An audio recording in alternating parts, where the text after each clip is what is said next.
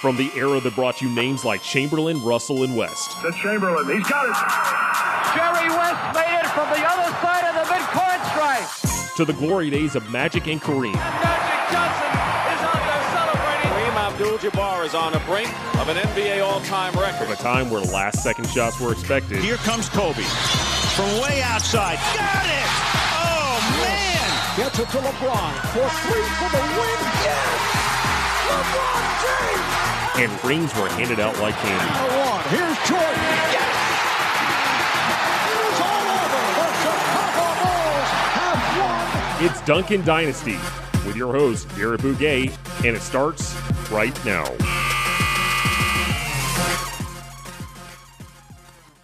Welcome to another episode of Duncan Dynasty. I'm your host, Garrett Bouguet, and with me this week, I've got a very special friend. You all are very familiar with him if you've ever listened to this program.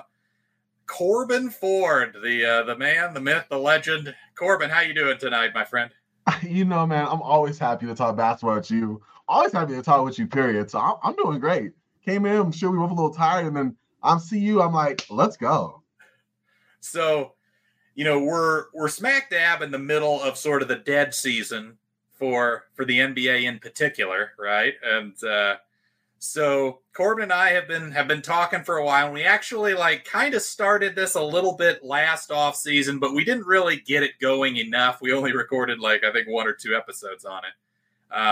But we've been excited about this idea for a while, and we actually want to follow through and get through it all, or get through a good chunk and finish it at some point. But the idea that is going to be this episode is we're doing a best of the rest bracket.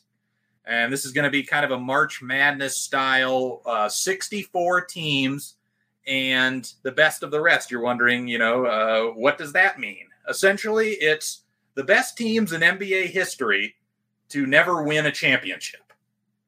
And the basic way I came about figuring out what teams belonged here was, this isn't the most advanced or sophisticated of formulas, but what I ended up going with was a combination of regular season wins, postseason wins, and a team's net rating. You add those three together and you got a score, and the teams were ranked from 1 to 64 based on that sort of metric. And the only other sort of rule that I used to disqualify certain teams was, for instance, of course, Corban, a big Lakers fan, the 2020 Los Angeles Lakers won the NBA championship. So there's an element of, I didn't want teams that, had just recently won or won with that basic core of players to be involved here. So if your team won a championship in a particular year, the following 3 years and the previous 3 years, to that championship season became ineligible. So a good example, the 1999 San Antonio Spurs won the NBA championship.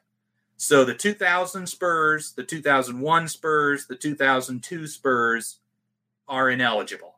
And then if you're talking about prior to that, you've got the 1998 Spurs, the 97 Spurs, and the 96 Spurs are ineligible. So every time your team wins a championship or a team wins a championship, the 6 years, 3 in front and 3 after, become ineligible for participation in this. So that was kind of how I broke it down. And Corban has not heard the full list of teams yet. So Corban, you ready to hear this list? Let's bring it on. You already know I am. All right. So, and also Corban, feel free to chime in if you've got any comments or any of these surprise you. But we'll go through each seed. So the 1 seeds, the number 1 overall seed in this entire bracket is the 1997 Utah Jazz. Wow. That Jazz team, in large part, has a great mark because they won 64 games that season. Also came within 2 wins of the NBA Finals, so won 13 postseason games as well. and then also had a really impressive net rating of positive 9.6. So again, if you do well in all three of those categories, you're going to rank pretty highly in this bracket. So the 97 Jazz, the number one overall seed. The second number one seed is the 2009 Cleveland Cavaliers. Okay, I like them. I like them better than the 97 Jazz. That's interesting. So that was the most successful LeBron regular season team with Cleveland in both stints. With a 66-win squad. The next team in the number one overall seed portion is the 1996 Seattle Supersonics. That's an underrated squad. Happy to be able to talk about them coming up soon. And the final one seed, the 2018 Houston Rockets. Actually, that's my dark horse right there. Yep, very solid team with James Harden, Chris Paul. All right, moving on to the two seeds. We're starting with the 1993 Charles Barkley-led MVP season, Phoenix Suns. Okay, like them. Then speaking of legendary power forwards, the next two seed is the 2006 Dallas Mavericks, led by Dirk Nowitzki. Then we've got the 2009 Orlando Magic with Dwight Howard. Okay, I like them. And the final two seed is the 2011 Chicago Bulls, led by MVP Derrick Rose. Nice. All right, moving on to the three seeds. This is one of my favorite teams of all time, and that is the 2002 Sacramento Kings. That's a fun squad. Absolutely. The next three seed is the 1994 New York Knicks. Oh, okay. Rough and tumble, but they're good. Then the 2003 Dallas Mavericks with Dirk Nowitzki and Steve Nash. That's a good team. And then a more recent team, the 2021 Phoenix Suns. Okay. Suns, of course, made the NBA Finals and came within 2 wins of the championship and falling eventually to the Milwaukee Bucks behind Giannis. Just a ridiculous performance. All right, now to the 4 seeds. We've got the Russell Westbrook, Kevin Durant, and James Harden trio, the 2012 Oklahoma City Thunder. That's okay. Okay. That's a good one. That 1 year we had all 3 future MVPs together. That's right. And the next team, I talked about how if a team wins a championship, the 3 years prior to that and the 3 years post that championship are ineligible. So this is the first year it's eligible prior to the 99 Spurs team winning it, and that's the 95 Spurs. So, of course, the 99 team had Tim Duncan along with David Robinson, whereas the 95 group was led by David Robinson, no Tim Duncan, but it also had the likes of Sean Elliott and Dennis Rodman and Avery Johnson. Wow. The 1992 Portland Trailblazers with Clyde the Glide. Underrated squad. And then the final 4 seed, another Trailblazers team, the 2000 Trailblazers with Scottie Pippen, Arvydas Sabonis, Bonzi Wells. I know that's one of your favorite players. Love me some Bonzi. Also, I love Blazers Pippen. That team. That would have been a nice team to have won it all, but alas. Yeah, to me, that was one of the better teams that was able to be really successful and really dominant despite not having a superstar. They were about as good as you could be with just a bunch of quality guys, but no one that's super elite. Of course, Scotty was still really darn good. But, that team really came close to winning the championship. Of course, they ended up losing to the Los Angeles Lakers, and we've covered that series, the 2000 Western Conference Finals, on this very podcast. We sure did. A lot of fun. I miss those. So now to the 5 seeds, we've got the 1995 Orlando Magic with Shaquille O'Neal and Penny Hardaway. Okay. That's a fun one, too. Then we've got the 1997 Miami Heat, led by Tim Hardaway and Alonzo Mourning. Tim Hardaway. Okay, that's that. Those nasty Heat teams that played the Knicks in all those rough and tumble conference finals. Exactly.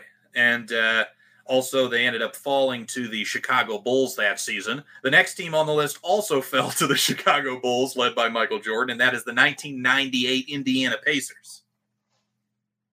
Fun team. We also, like you said, we also did a really good deep dive on them. Absolutely. And the final 5 seed is the 2007 Phoenix Suns, led by Steve Nash and Amari Stoudemire, the 7 second or less Suns that ended up falling to the Spurs in that controversial series where Steve Nash was hip-checked into the scorer's table, and it led to some benches, some of the players on the benches clearing and coming out onto the floor, which led to Amari Stoudemire and Boris Diaw being suspended for a crucial Game 5 of that series. Yeah, I really still believe that 2007 team should have won it all. All right, now the 6 seeds. We've got another recent team. I know, Corbin, you're not too high on this team, but that's the 2021 Utah Jazz. Basically the height of the Mitchell Gobert era there in Utah. You would be correct. The next team up is the 2004 Minnesota Timberwolves, led by NBA MVP that season, Kevin Garnett, the big ticket. Yeah, that was one of, if not his best season. And don't forget, you had some really good seasons from some old geezers in Sam Cassell and Latrell Sprewell. Absolutely. Next up is another team like that 2000 Blazers squad that did extremely well without that superstar type player, and that's the 2015 Atlanta Hawks. Team basketball, yeah. Remember them? Yeah, they had so much hype. I had thoughts on them, and then when the Cavs came and did what they did, I was like, yeah, but they had a heck of a run. What a season for them. Absolutely. Won 60 games in the regular season. And the final 6 seed is the 2016 Oklahoma City Thunder. Okay, the last year of Russ and KD. Yep, and again came so close to making the NBA Finals. Was up 3. They were up 3-1 on the Golden State Warriors, who ended up coming back and winning in what is one of my favorite NBA playoff series of all time. Yeah, that was a tough back and forth fun one. All right, now to the 7 seeds. We've got a team that I know Corbin loves in part because you've got an inefficient shot creator at its center, and that is the 2001 Philadelphia 76ers. Oh, the model. Listen, that's heliocentric basketball at its finest there, okay? Yeah, with Dikembe Mutombo as the number 2 option offensively. He was. Yeah. We joke. Yeah. Next up is, there's actually going to be a couple of these Bucks teams from the 1980s. They had some great runs, led by Don Nelson, and they had quite a few really interesting players on those teams. But the 1986 Milwaukee Bucks. Yeah. Fun, gritty group. I think you had Paul Pressey. Then you had Sidney Moncrief. You had a good roster. I don't know I think he retired. I think it was Bob. I think Bob Lanier retired in '85. But yeah, Craig Hodges, Terry Cummings. Yeah, like you had a good squad. Ricky Pierce, don't forget him. Good little group. Absolutely. Lanier had retired. There you go. Had it said. Next up is one of the more recent teams on this list, and that's the 2022 Boston Celtics that ended up falling to the Golden State Warriors in the NBA Finals. That's a good squad. It'll be interesting to see kind of where they rank and how we can talk about them. But, I mean, they had some good strengths, and we also saw they had some pretty significant weaknesses. Now we've got the final 7 seed is the 1993 Seattle Supersonics. So again, a similar team led by Gary Payton and Sean Kemp, but a little bit younger versions of them, and they had some veterans in tow on that team, including a guy in Sam Perkins.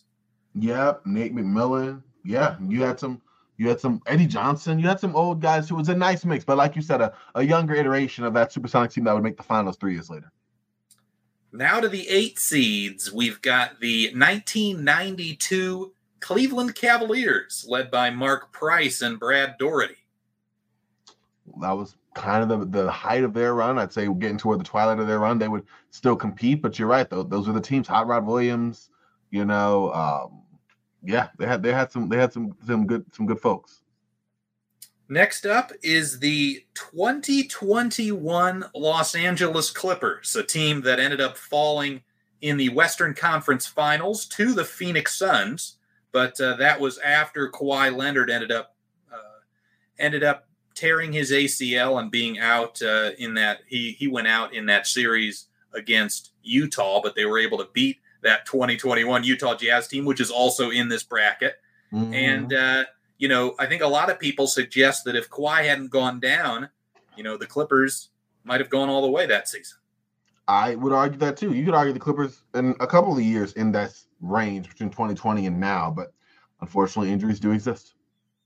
Next up is the 2014 Los Angeles Clippers. All right, this was Lob City. Chris Paul, Blake Griffin, DeAndre Jordan, I think I had Caron Butler, Matt Barnes, if I remember correctly.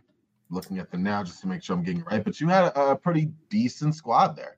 But they won 57 games. They're first in the Pacific. Yeah, Jamal Crawford, Darren Collison, Steven Jackson. They had all the old vets. Hedo Turkoglu. They had like 3 or 4 guys that were like at the very end of their career there. Antoine Jameson, remember him? Yeah, I think like as far as those Lob City groups, that was the team that had the best bench, because I think that was their biggest weakness throughout that sort of whole era.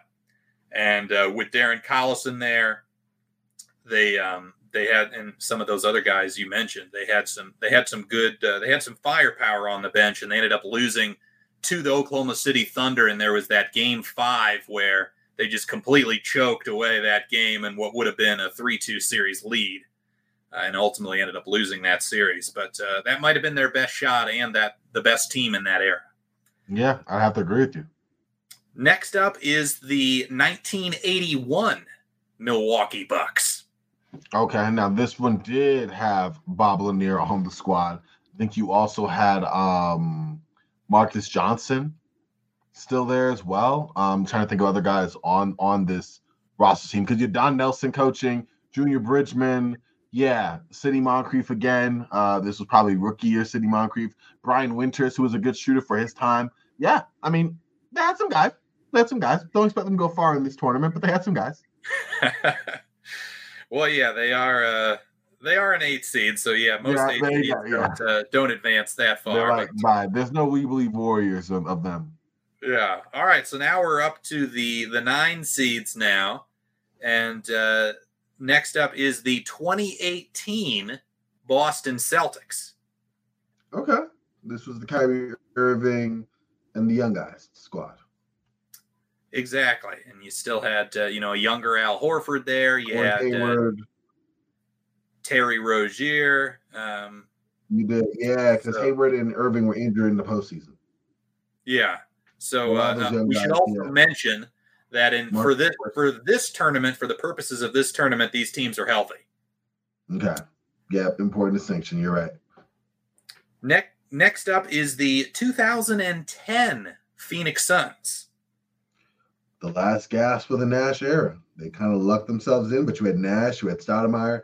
That pick and roll tackle was good. You also had Jason Richardson, Channing Frye, Goran Dragic off the bench. Jared Dudley was solid. Had a good little group.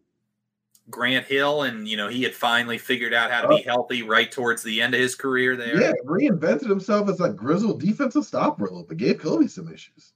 Yeah. So next up we have the 2008 New Orleans Hornets. Okay. Yeah, I mean, what? Chris Paul, Tyson Chandler, David West. Exactly. You guys had some good vets around there. I wonder, was Bonzi and Wells on that squad? Don't think so.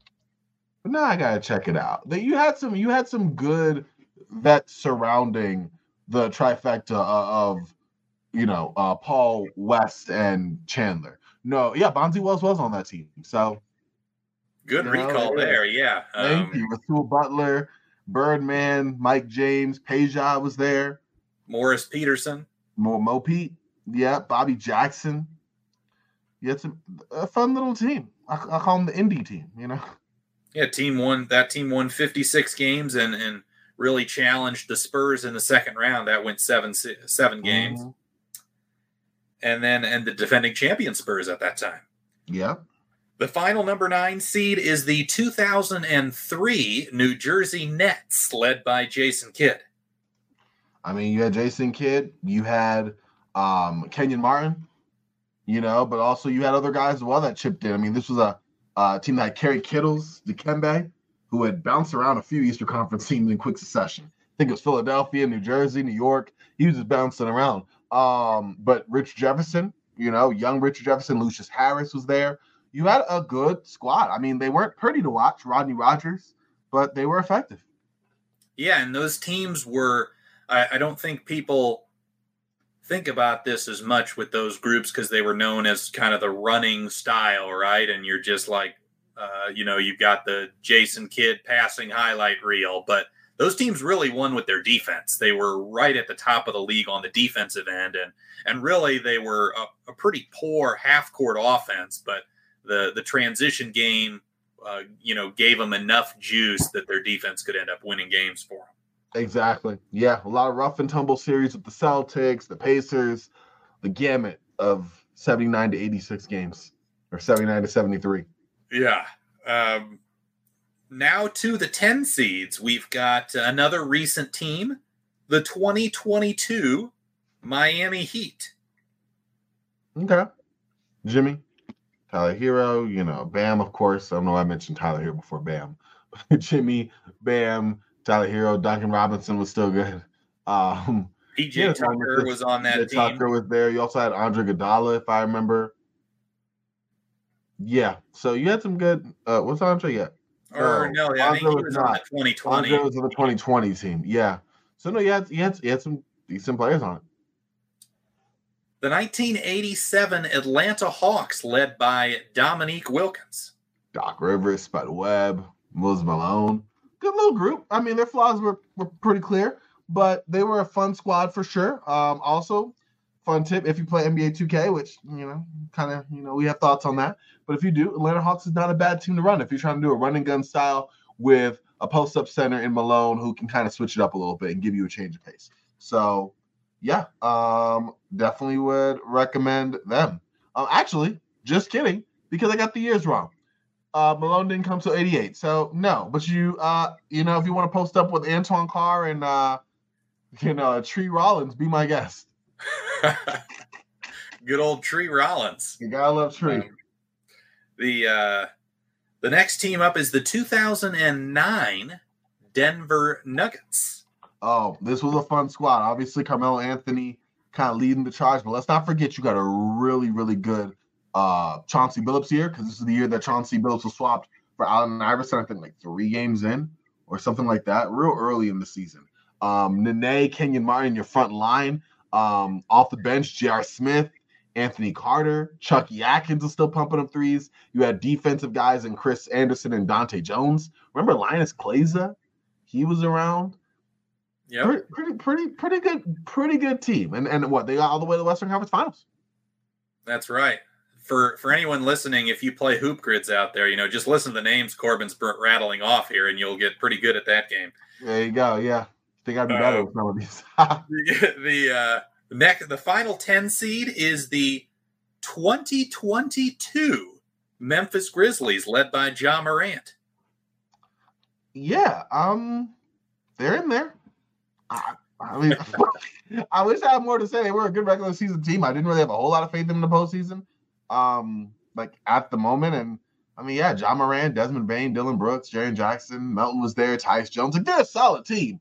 Kyle Anderson. Yep, can't forget Kyle Anderson. I mean, I did, but you can't. They're okay. I really don't have a lot of thoughts on them. Sorry. I can't even say they're a memorable team. They were there. But yeah, I mean, you can make an argument that they gave the Warriors, the NBA champions, the toughest playoff series. I mean, that was a really competitive series, and Ja Morant ended up going down late in that series, but they still ended up winning a game by close to 50 points as well in that series. Mm-hmm. They got their licks in for sure. You're right. Maybe I'm underestimating that. And they have, I think that team had, especially compared to, after losing Melton and Anderson, they had a versatility, especially on the defensive end, to match up with just about anybody. They were definitely flexible, and you're right. All right, moving on to the 11 seeds. We've got the 1988 Dallas Mavericks.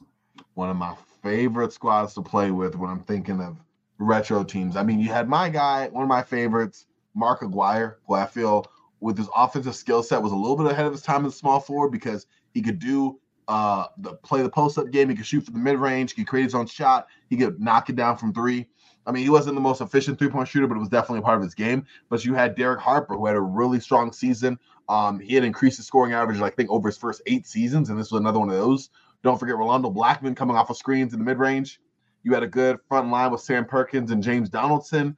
And off the bench, you had guys like Roy Tarpley, who was a talented young forward, just derailed with some personal issues. Brad Davis was a really solid backup point guard for most of the 80s and was able to shoot the ball well. And then young Detlef Schrempf, who was basically 6'10", forward who could shoot a little bit, pass a little bit, rebound a little bit, kind of do it all. So that was a fun little team that lost the Lakers in 7 games in the West Conference Finals.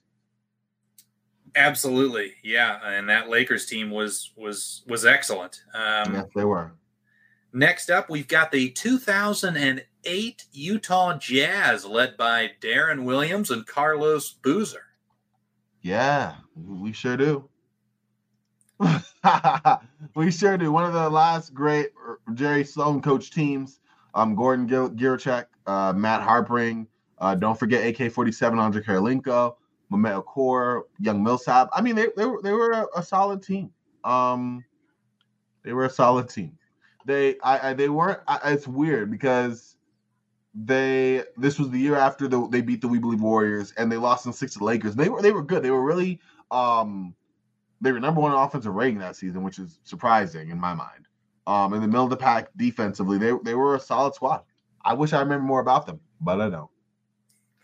Next up, Corbin, is a team that I think has a chance to make a Cinderella run. We're talking 11. We're in the 11 seed category now, so I genuinely think this team has a pretty good shot. And the reason is their overall score, and the reason they're ranked so low is because they only ended up having 2 postseason wins, and that's because they lost one of the most heartbreaking playoff series in NBA history. And that's the 1989 Cleveland Cavaliers. Oh, I mean, I thought we were going to say the 2007 Golden State Warriors, but I mean, yeah, the 1989, they did lose in heartbreaking fashion. They were a good team, and this is before injuries kind of came in and ended. I wouldn't even say potential dynasty, but like potential perennial contention really before it started. You had a prime Mark Price, and that's saying a lot given how fast he was before his knee injuries. Brad Daugherty, like you said, Ron Harper as well. That's the difference, Corbin. That's the difference between this 89 Cavs team and the 92 Cavs, who actually made it further in the playoffs and are actually ranked higher. But just purely on paper with talent, they're very similar teams, except, you just add Ron Harper to the 89 group, and Ron Harper was a heck of a player at this time. This was before a lot of his injuries that sort of sapped a lot of his athleticism. That and Harper was still a good player in the mid to late 90s, but he was an excellent two-way guy, slasher, defender in those late 80s years.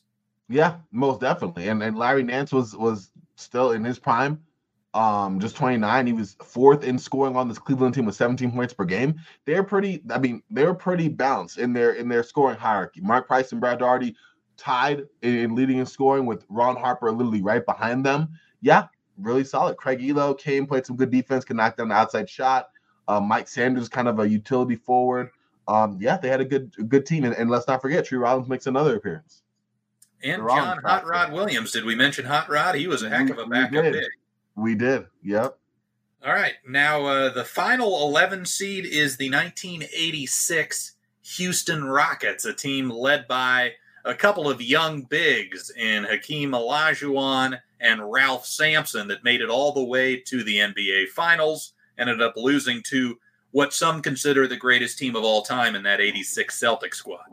Yeah, speak for yourself, Kit. No, I'm playing. Exactly. No, they did. That Celtics squad was deep. And that Houston team was no pushover. I mean, they handled the Lakers pretty definitively in their Western Conference matchup. And you did have, of course, the Twin Towers between Hakeem Olajuwon and Ralph Sampson. But you also had some really good guards. John Lucas gave one of his final, great seasons in terms of, initiating the offense, being able to knock down the J. Rodney McCray was a really rangy forward, play good defense, could make himself useful on the offensive end. You had Lewis Lloyd and Mitchell Wiggins, Andrew Wiggins' father. Both of those two were decent shots from the mid-range and could get hot in a hurry. Robert Reed was one of those, again, do-it-all kind of forward types, pass a little, shoot a little, rebound a bit. They had a very kind of versatile lineup, considering that they were built around two bigs. And they worked really well together, and their success proved that. Robert Reed was really darn good. I don't think a lot of people know about him, but that guy could ball. Yes, he could. All right, now moving on to the 12 seeds, we've got the 2001 Milwaukee Bucks, a team that ended up losing to that 2001 Sixers team led by AI, but that Bucks group had the likes of a young Ray Allen, it had Sam Cassell, and it had Glenn Big Dog Robinson. Mm-hmm. Sure did. Also one of my favorites, Tim Thomas. Yes, a young Tim Thomas. Young Tim Thomas. You had Irvin Johnson, not to be confused with Magic. Lindsey Hunter, the vet off the bench. You had some really good guys. You had Jerome Kersey still there. Didn't get a whole lot of run in the playoffs at all, but in the regular season, we didn't get any run in the playoffs. But in the regular season, he was part of that team too. Young Rafer Alston and Michael Redd were also on that roster. I mean, those guys really didn't factor until much later in their respective careers, but those folks were solid. You're right. They gave the 76ers a run for their money. A team that surprised me that they got this high up, even though we're in the 12 seeds, but the 2019 Portland Trailblazers make this list, Corbin. Yeah, that's surprising to me too, Garrett. They, I think in part, they made a conference finals. They did win 8 postseason games, had at least a decent point differential, so they get in there as a 12 seed. Up next, we've got the last two 12 seeds are both from the 2012-13 NBA season. The first one is the 2013 New York Knicks. Okay. I like that team. That was actually the team that it was so funny. You had, of course, Carmelo Anthony, to a much lesser extent, Amari Stoudemire, but you also had all these old vets. Well, before that, you still had J.R. Smith as well.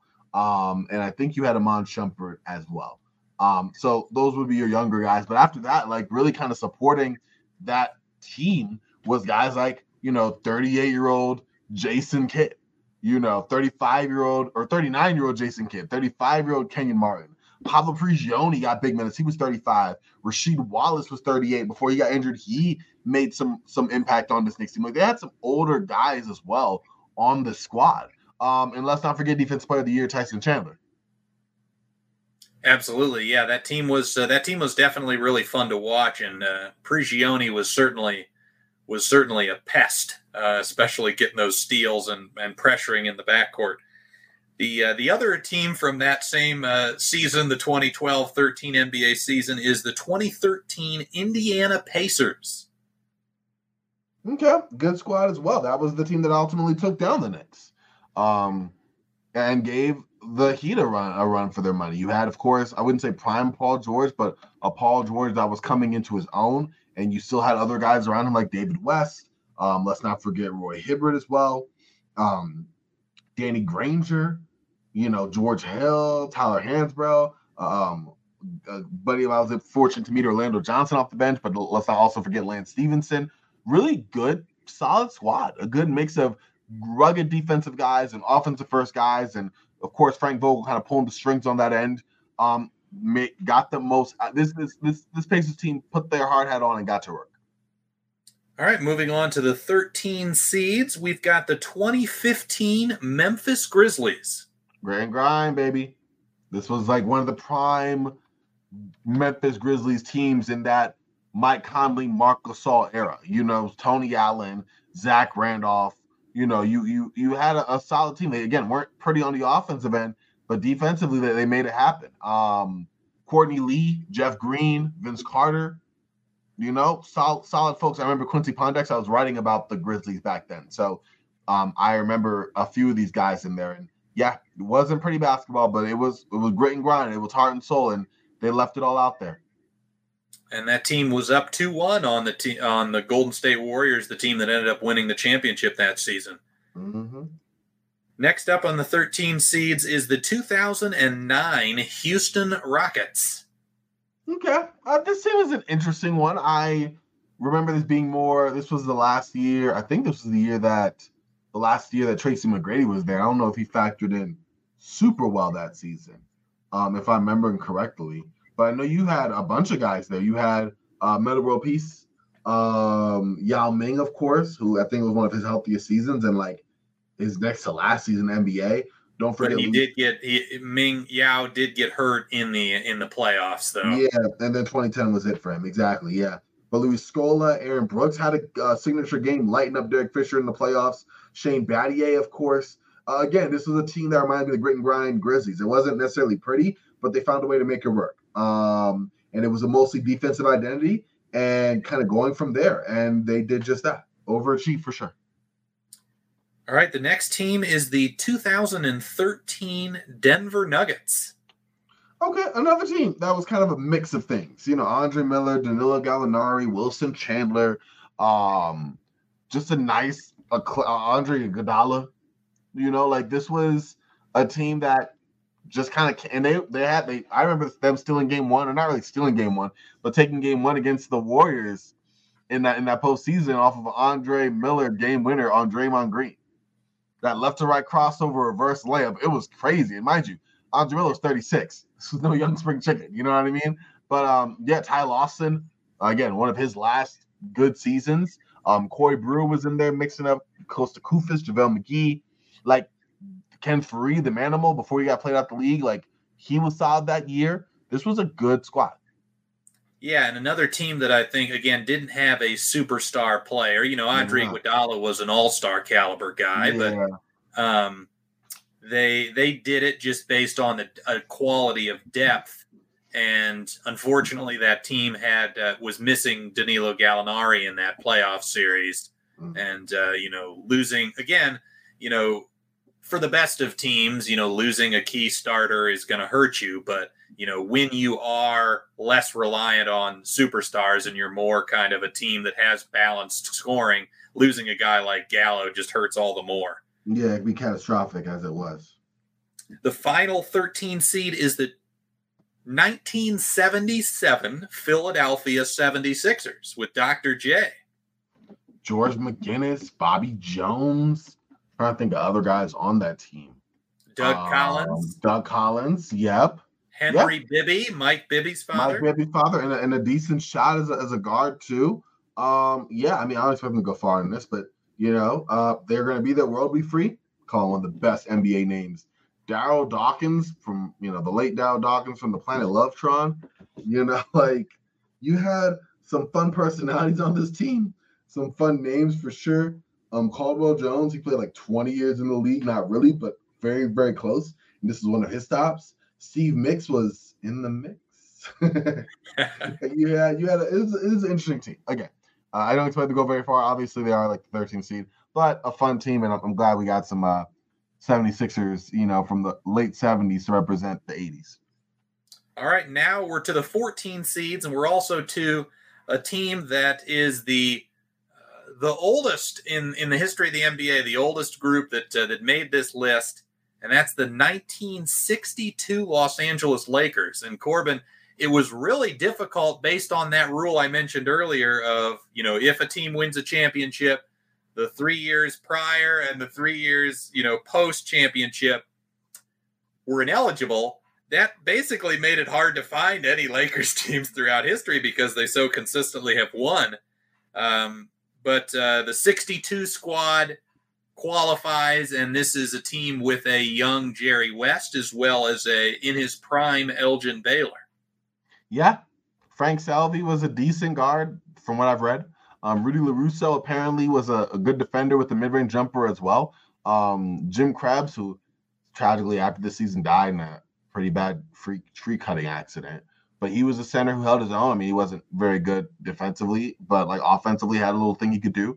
Like this team, literally all I know from this is like 3 or 4 YouTube videos and a bunch of reading about them in the past. And you're right. I mean, I'm glad you were at least able to get a Laker team in here, Garrett. I respect that. But they went as far as Elgin Baylor and Jerry West took them and got pretty far. Elgin Baylor in his prime, taking 33 shots a game, averaged 38.3 points. Efficiency wasn't super great, but still. And then Jerry West, 30 points per game, along with 7 rebounds and 5 assists. By the way, Elgin Baylor, numbers, regular season, 38.3 points, 18.6 rebounds, 4.6 assists. Insane. For a player, yes, this is the 1960s, but a 6'5" forward. Yeah, now these games were played at a frantic pace, lots of possessions, which is why you get some of those slightly inflated rebounding numbers. Mm-hmm. The next 14 seed is the 1990 Philadelphia 76ers, a team led by a young Charles Barkley. Yeah, young prime Charles Barkley, who probably should have won the MVP that year, if we're being honest. And I don't mind because I think it was ultimately Magic Johnson who won it. But Charles Barkley that year put up monster numbers for a Philadelphia team that definitely outpunched its weight.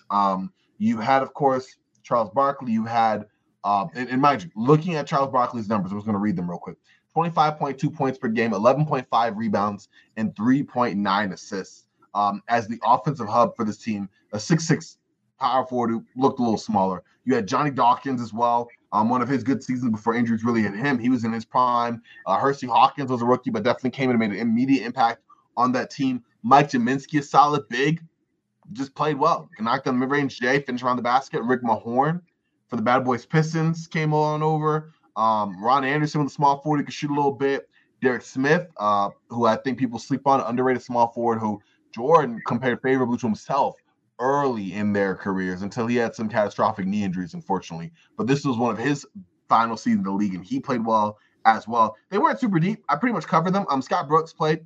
Scott Brooks was a guy. Coach Scott Brooks was a scrappy guard who could shoot a little bit. Space it, shot 39% from 3. Very low volume, but he could shoot it. They went about 7 deep, but they were a good squad. And a lot of that was on the back of Charles Barkley. Absolutely. Now, the next team is also a Philadelphia team, and that's the 2019 Philadelphia 76ers, a team with Joel Embiid, Ben Simmons, Jimmy Butler, and J.J. Redick. Solid squad. I mean, there's not a whole lot for me to say there. Philadelphia always chokes. I'm just kidding. No, they're a good team, and you're right. Like, this was the Jimmy Butler team. You had some good shooting. Ben Simmons wasn't the Ben Simmons he is now, and Joel Embiid was dominant, at least in the regular season up to this point. So another solid Philadelphia squad. Next up is the 2002 Boston Celtics, team led by a young Paul Pierce. Also had Antoine Walker, who I know is one of Corbin's favorites. He is. You got to remember the shimmy. That was good. But also, I think they had a season or a game where they hit like this, a ridiculous amount of threes. This is a Jim O'Brien coach team. They were definitely trying to up the pace. Didn't do a whole lot of that as the season went down. But you had Kenny Anderson, underrated point guard, I feel like, for his time. Rodney Rogers again. You had a young Joe Johnson. Tony Delk was a serviceable swingman. Like you said, Antoine Walker filled it up, and Paul Pierce was right there. Well, Paul Pierce led the way, and Antoine Walker was right there. But again, this team's not going to go very far. But they're a team that's nice to bring out. Shout out to the 2002 Celtics. One of the earlier teams that did sort of, go all in on floor spacing and playing some bigs at the 4 and the 5 that could shoot the basketball. Yep, they were number 1 in the league in three-point attempt rate. All right, moving on to the 15 seeds. We've got the 1979 San Antonio Spurs led by George Gervin. Yeah, he was filling it up back then. I think you had, I'm trying to remember if I remember, we're pushing the limits of my NBA history there. Yeah, Louis Dampier came from the ABA. He was a good shooter. Larry Keenan was a solid forward. Billy Pultz, fun name. Mark Oberding gobbled up boards. This was a team that was built around George Gervin, and to a lesser extent Larry Keenan, who, funnily enough, in a book I read, thought he was almost as good as George Gervin. Hint, he was not. But yeah, a solid squad as well. And I love the black and white, the uniforms. They stand the test of time, but their logo back then was slightly different and very cool in my opinion. All right, another team from the 70s, and that is the 1974 Detroit Pistons, and a team that kind of had a star guard big combo there. Oh, yeah, Dave Bing and the aforementioned Bob Lanier. They worked out really well together. You had Chris Ford, who would end up hitting the NBA's first three-pointer. Curtis Rowe, solid player as well. Stu Lance, hear him on Lakers coverage. So, yeah. And then next up, we've got the 2017 Washington Wizards, the peak of the John Wall, Bradley Beal era. Yeah, I feel like this might have been one of their better teams. I feel like, I don't know if I like the 18 Wizards roster better. I'm trying to think if I do. But with this one, yeah, Bradley Beal, he had a good chemistry of Marcin Gortat. I mean, not Bradley Beal. John Wall had good chemistry with Marcin Gortat. You had Bradley Beal as well. He had come into his own. This team won 49 games. You had, trying to think who else. Otto Porter and this is the team I liked. Otto Porter, Markieff Morris, serviceable forwards at their respective positions that could also stretch the floor. Kelly Oubre. Remember, Bojan Bogdanovic was on this team. You had Marcus Thornton and Brandon Jennings as well, Jason Smith. This was a really solid team that went about 10 deep. And they played pretty well together. I think, obviously, the strength of his roster was in their top three between Wall, Beal, and Porter. But Markieff Morris had another solid season. I think it's his first year over in Washington, coming from Phoenix, where he had started to become more of a go-to player for a time. Yeah, and this was a period where I think Markieff Morris was considered the better of the Morris twins at the time. But then, Marcus was superior pretty shortly after that, and has maintained that title since. Yeah, Markieff won the battle. I'd say Marcus has won the war. Yeah. So the final 15 seed is the 1976 Cleveland Cavaliers, the Miracle in Richfield team, where they won a really terrific 5-game series over an excellent Washington Bullets team led by Elvin Hayes that would go on to win the championship just a few years after this fact. I was going to say, honestly, I think you should elaborate on this Cleveland team being where you are. I know one of these guys, Jim Jones, and he was just like a part of the team. He wasn't the main part of the team. Austin Carr too. But this was a team of guys that would make for a very tough NBA grids game. Of course you know Jim Jones because he later played on the Los Angeles Lakers in the early 80s. Yes, he did. But this team was pretty great. Jones was an excellent center, and this was prior to a couple of severe injuries he had. And then, when he was on the Lakers, he was still ended up being a pretty good player, but he wasn't quite the same athletically. You mentioned Austin Carr. He was a guy that was a really high draft pick. Of course, most people know him as the color commentator for the Cavs, but he was a pretty solid scoring guard, even though he dealt with his own injury issues.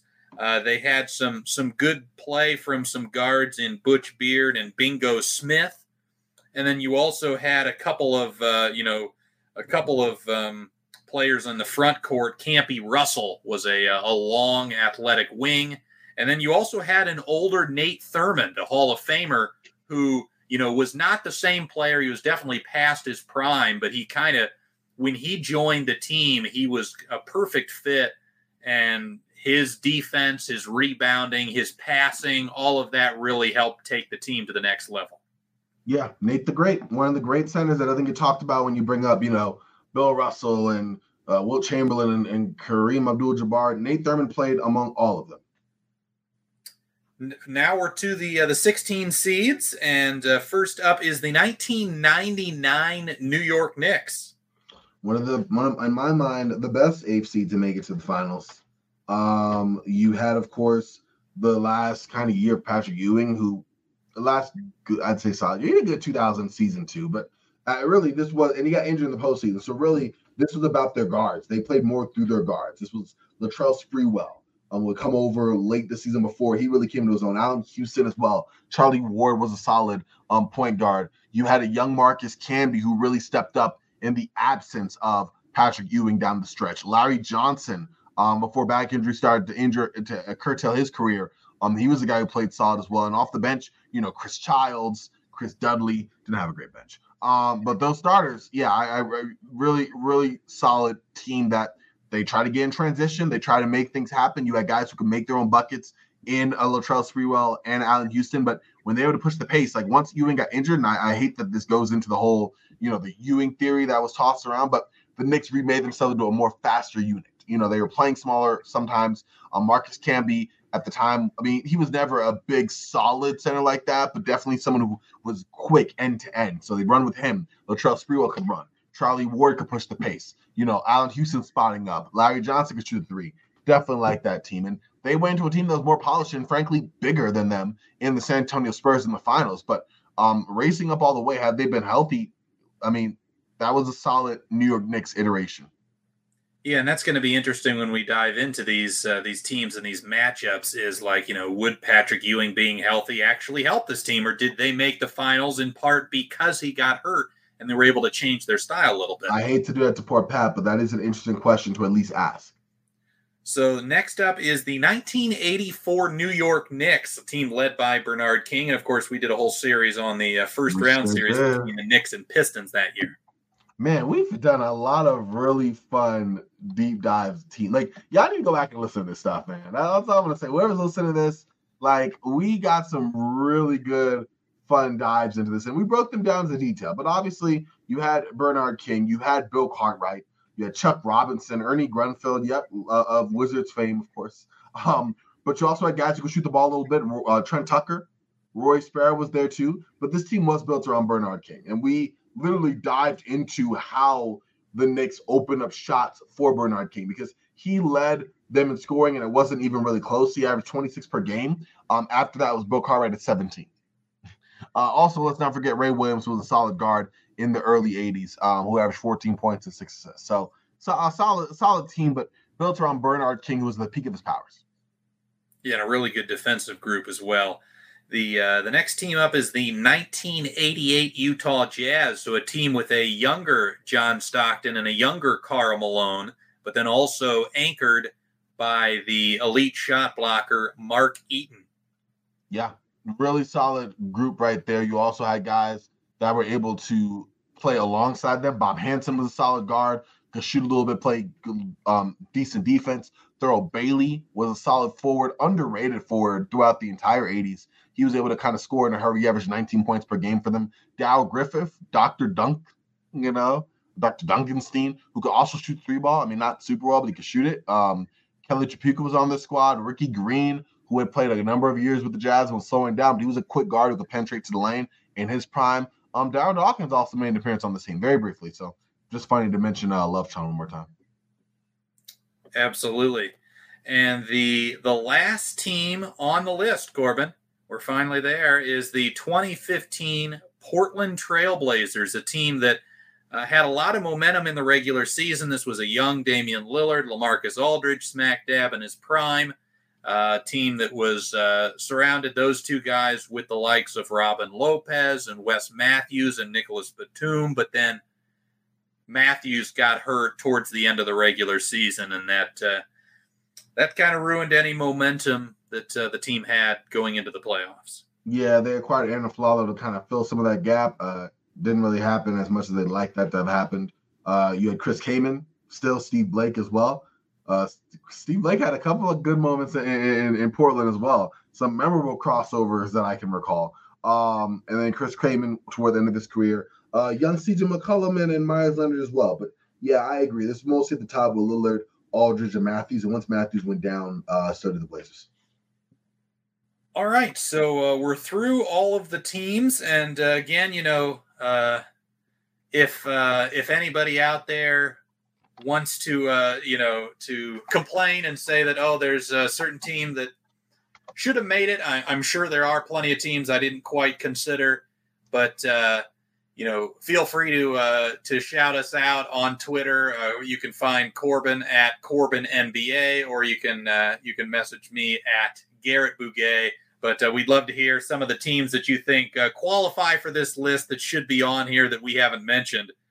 But let's just quickly get into some of the rules and how we're going to be breaking down these matchups. We're gonna try to keep it as short as possible, 5 minutes a matchup max for this episode.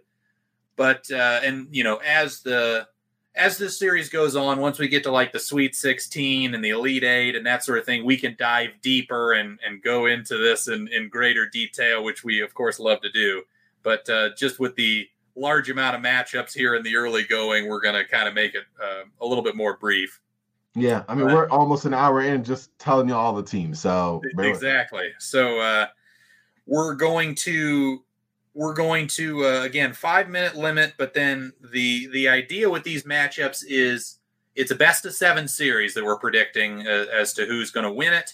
And for the home court situation, if you're the higher seed, of course, similar to how it's exactly how it is now, you get the first 2 games at home, then the lower seed gets games 3 and 4, then higher seed gets game 5, lower seed game 6, and then game 7 is played on the higher team's home court.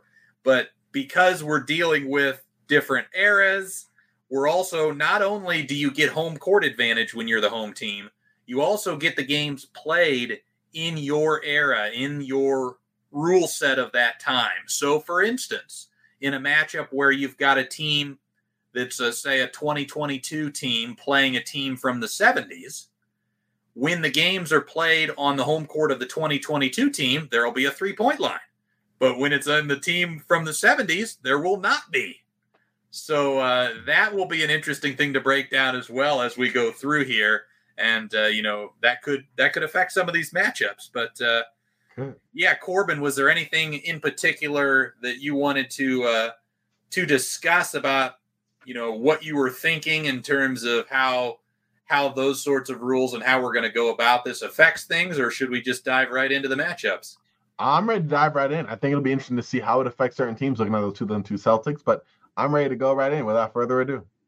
All right, so we're going to start with the 1 seeds versus the 16 seeds. The first matchup we have here, Corban, is the 1997 Utah Jazz versus the 2015 Portland Trailblazers. Just set the timer for 5 minutes. What are your thoughts on? What are your initial thoughts on this matchup? I mean, fully healthy, this is an interesting one for sure, because of course you have, the Stockton Malone pick and roll, right? And the way that they're able to utilize that. And it wasn't just those 2. I mean, that was a large part of their offensive attack. Don't get it twisted. But Jeff Hornacek was a good shooter. You had Brian Russell, who was a really solid small forward. And then off the bench, I mean, Shannon Anderson as well. Howard Isley. Like, this was a solid unit. But I don't know, that 2015 Blazers squad, especially talking healthy, like John Stockton was a okay defensive guard, but like quicker point guards took his lunch, man. Like Nick Van Exel was killing him in the early 90s. Right now, yeah, the Jazz would win the war even if Van Exel and the Lakers won the battles over the years, but it wasn't just him. Like Isaiah Thomas, gave him issues. And you had if you were a quick kind of lightning kind of point guard, that it would be a problem for Stockton. This isn't even young Stockton. This is Stockton in his late 30s. Well, in this case, I guess mid 30s. Who's 34 in 97. Whereas with Lillard, dude was already coming to his own. I definitely think he'd have the advantage on Stockton. Let's not forget he shot the 3 ball, not to the levels that he does currently, but made 34% of them taking 7 a game. I look at Aldridge and Malone, and I really think that's an interesting matchup. Both are solid mid-range jumpers, didn't quite stretch out to 3. Both defensively were solid, although I think you definitely both defensively being solid stretch. You give the edge to Malone on that, but Aldridge could get his shots as well. I think it comes to the ancillary players. How do you feel about the Jazz's players in terms of Hornacek, Russell, Isley, Anderson, versus how you feel about Wesley Matthews and Nicholas Batum, Steve Blake, Aaron Aflalo? I think the battle that's going to be won is between the margins there. But I find myself leaning toward Portland just a little bit.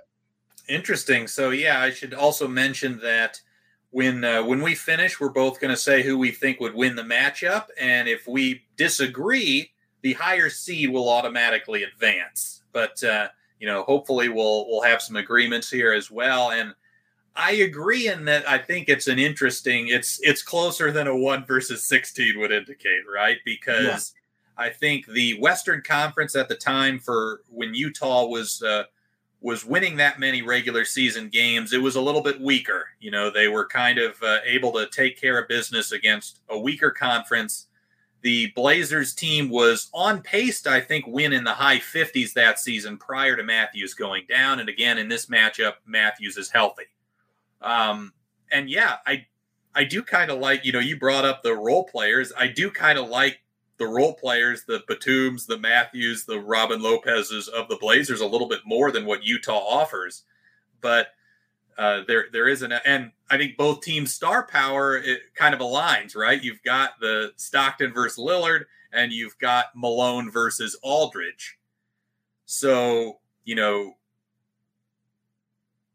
it sounds like you kind of like the Blazers stars better than the Jazz stars, but there's also the element of, okay, in the 90s, it's harder to double team, right? So LaMarcus Aldridge was a challenging player to guard one-on-one, and I think a guy even as strong as Karl Malone would have difficulty dealing with him. And the Blazers, I think, had some situations where they could maybe match up and put a guy like Batum or Matthews on Stockton defensively and maybe switch some of those actions and make things difficult. The Jazz, obviously in their heyday, had a lot of success with that pick and roll, but it was all against a lot of conventional defense. Yeah, and you're right, the switching too, because I think the matchups matter. I think Stockton would get to his spots, but I don't take Stockton any advantage, even defensively where Lillard's not super great. I like Lillard's chances against Stockton, whereas I could see, the Blazers hunting Jeff Hornacek, or not even hunting Jeff Hornacek, going with the matchup of Stockton on Lillard and seeing how that goes. And if the Jazz want to come and try to adjust that, I mean, really their only real defensive stoppers they had that they could use that had the length and the strength there would be a Brian Russell or Shannon Anderson. And so if you try to put them on the court, that's one thing. And both could play enough offensively that they weren't liabilities there, but that does open up other areas on the floor, and if you're doing a switch attack, Greg Ostertag, I'm sorry, that's not going to be great. And if you try to take out him and put it in Anton Carr brought you more offensively, but defensively wasn't as good, so now the Jazz defense is compromised. But it would need to be because you want to have a guy who's more mobile. And that's not saying that Carr was the most mobile big. He was just more mobile than Ostertag was. Or Ostertag, rather. So I think, I don't know. I want to go Utah, but I mean, also, I think if we look at who Utah went through that year, they went through the Clippers and they were challenged by a Rockets team, but the Rockets matchup, you had Charles Barkley battling injury and you had John Stockton lighting up Matt Maloney. That was that just they didn't have the most challenging path, they're in my mind to the finals. So I look at that, I'm like, okay, were they significantly challenged in their matchups to make them okay, how did they adjust? I don't know that I could say the Jazz did. Like I said, the Clippers back then, okay, fine, you could make an argument for the Lakers. I'm not gonna lie there, but Lakers at that time, a little undisciplined the way they played, even if they had on par talent that was, if you want to argue, on par. But I don't know. I'm leaning Portland. I don't know why. All right. So with that spiel, we're over our time limit. So Corban, let's pick a winner here. Who do you got in this series? I'm gonna go Blazers in 6. I'm surprised you, but I think you convinced me. I think we're both picking the 16th seed to upset the 1 here. And hey, it's been happening in recent NCAA tournaments. So yeah.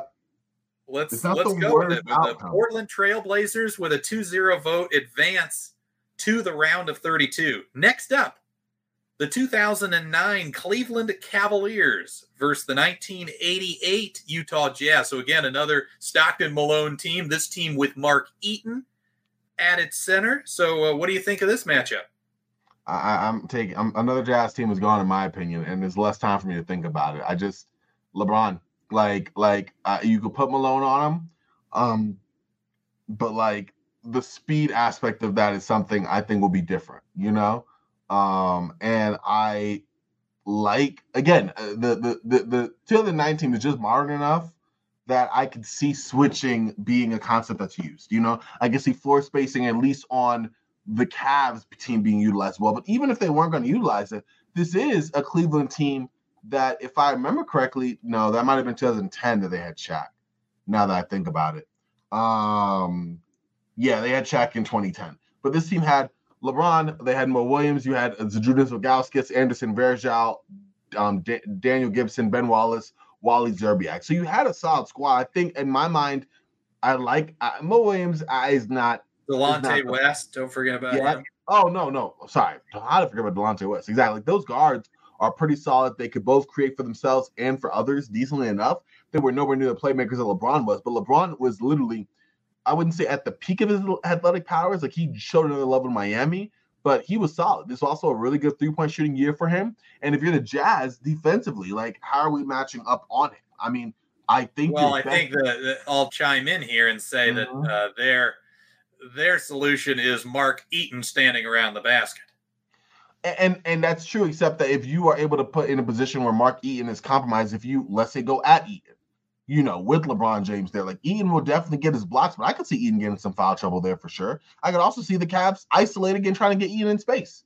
Not the most mobile big. His biggest advantage was being able to be, say, rooted in the basket, and when they're in Utah, I'm sure that will go to their advantage, but when they're in Cleveland, Zydrunas Ilgauskas was able to space the floor a little bit. He shot 38% from three. Now, mind you, he wasn't taking a lot of three-point shots that year. He was definitely shooting from mid-range and deeper, where the Jazz didn't face a whole lot of opponents where their centers are stretching like that. You know what I mean? So Mark Eaton already has to step out a little bit, and if you go smaller, take out Anderson Varejao and slide Wally Szczerbiak or Joe Smith at the four, you get more floor spacing from that four spot as well. So I think that takes one of your better deterrents in Eaton and compromises him just a little bit. Although this Jazz team I do think is a little stronger, I like Thurl Bailey as an option on LeBron just because of additional height at 6'11" and offensively being able to do things. And John Stockton was younger and also quicker back then. So you look at him as making more of an impact, on that end. And Ricky Green, who I said played a long career in Utah. I mean, this was one of his final seasons. His numbers weren't great, but he was a steadying force. So I like Utah. I can make a better case for it, but I don't know. I throw it to you. Let me get your thought. Yeah, it's interesting. You mentioned Zydrunas Ilgauskas, his ability to knock down mid-rangers, shot 44% from mid-range that season. So, a solid mark, but I also think Utah would be fine just making the Cavs rely on that, and sort of dropping Mark Eaton in the pick and roll and, trying to take away the basket as much as humanly possible. Now, Eaton, it would be a matchup of lumbering centers with Zydrunas Ilgauskas and Mark Eaton. Yep. So the transition game, I think, would play a factor, but you also got to factor in the Jazz. This is a younger Stockton. This is a younger Malone. This is the athletic version, the most athletic version of them. So I think those two in particular were comfortable, moving up and down the floor. So it's interesting. And I think that Cavs team, one of the issues it had was that outside of LeBron, they didn't have a lot of great defensive options. So, yeah, you might be able to throw LeBron on John Stockton, right? But then you set a screen and Stockton can attack a Zydrunas Ilgauskas, or he can, or you throw it to Karl Malone and he's attacking somebody that's not the greatest of defenders. So, if you put Anderson Varejao out on the floor, right? Well, Mark Eaton will just guard him. So I think this Jazz team could give the Cavs group a lot of issues, but yeah, the Cavs do have the best player in the series with 09 LeBron. Yeah, they do. You know what? So let's make a decision here. Where are we leaning? I think you've talked to me. I came in thinking, okay, the Cavs for sure with LeBron, but also like defensively, yeah, this Cavs team wasn't great. And you're right. There's a lot of holes. LeBron can't cover everybody. You do have a much quicker, much more effective John Stockton. also much quicker, much more effective Karl Malone. That pick and roll is a lot more deadly, especially with the Cleveland team that you're playing your best lineups. You're going to have undersized guys. Delonte West and Mo Williams are going to be part of your closing five, you know? Now, offensively, I think they can cause a lot of damage, but defensively, they're probably giving up just as much. And you're right. Like, I don't think there's a single effective matchup for Malone individually. And with his combination of mid-range shooting and power on the basket, I don't know his mid-range shooting numbers in 88, though. Like, I don't think they were anywhere what they were a decade later. So maybe that is actually negated a little bit, because once he got into, like, you know, the early, like the mid-90s, that jump shot from, you know, 18 feet was money. But he developed that. That wasn't something he already had in his bag. I don't know if he had it by 88. So, yeah, let's just take that away. But even then, that's still a problem to deal with. And Cleveland on their best days weren't really the most, like you said, capable defensive team. So I'm going to say it's a 7-game series, but I'll probably go with Utah. Going Utah in 7. Okay. I think it's really competitive. I do think that, you know, Anderson Varejao was underutilized, I thought, minutes-wise on that team. I do think that, you know, he's not a perfect matchup for Malone, but he's somebody that you could throw on him. The Jazz, I don't think, would have an answer for LeBron James. I'm going to go Cavs in 7. And since we disagree on this, the tiebreaker is the higher seed. The 2009 Cavs are the 1 seed, so they advance. That's fair. I'm not mad at that at all. I like how you talked me into it and then switched up. But yes. All right. So next up, we've got the 1996 Seattle Supersonics versus the 1984 New York Knicks. What are your thoughts on this as I turn on the clock? I like the Knicks defensively, but I just think the Sixers. Jeez, it's late. I think that the Sonics just had more weapons. Gary Payton was a menace on both sides of the ball that year. Offensively was pretty solid. Defensively was great. The Knicks backcourt was okay. They weren't super great, but I think defensively, you know, you could throw a Sean Kemp on a Bernard King. Detlef Schrempf wasn't a horrible defender. You have additional length there. Let's not forget, I think you had what is his name? I'm trying to look at this Sonics roster, because you had some defensive guys that were pretty decent on that end. In addition to, of course, you know, Kemp. Vincent Askew. That's what I was thinking. Nate McMillan, Sam Perkins, solid big. I just think that you had bodies you could throw in front of Bernard King, and also Bernard King was only really punishing you 15 feet in it. Now, he was very good there. But this is really built around him offensively, with whatever Bill Cartwright could provide as well offensively. And then this Knicks team was built around defense. I like the defense. I just think the Sonics have too many weapons. So I would take Sonics in 5. Interesting. So, you know, those guys you mentioned as options for Bernard King, I don't like any of them. I mean, we watched again. We broke down that 84 series between the Knicks and the Pistons.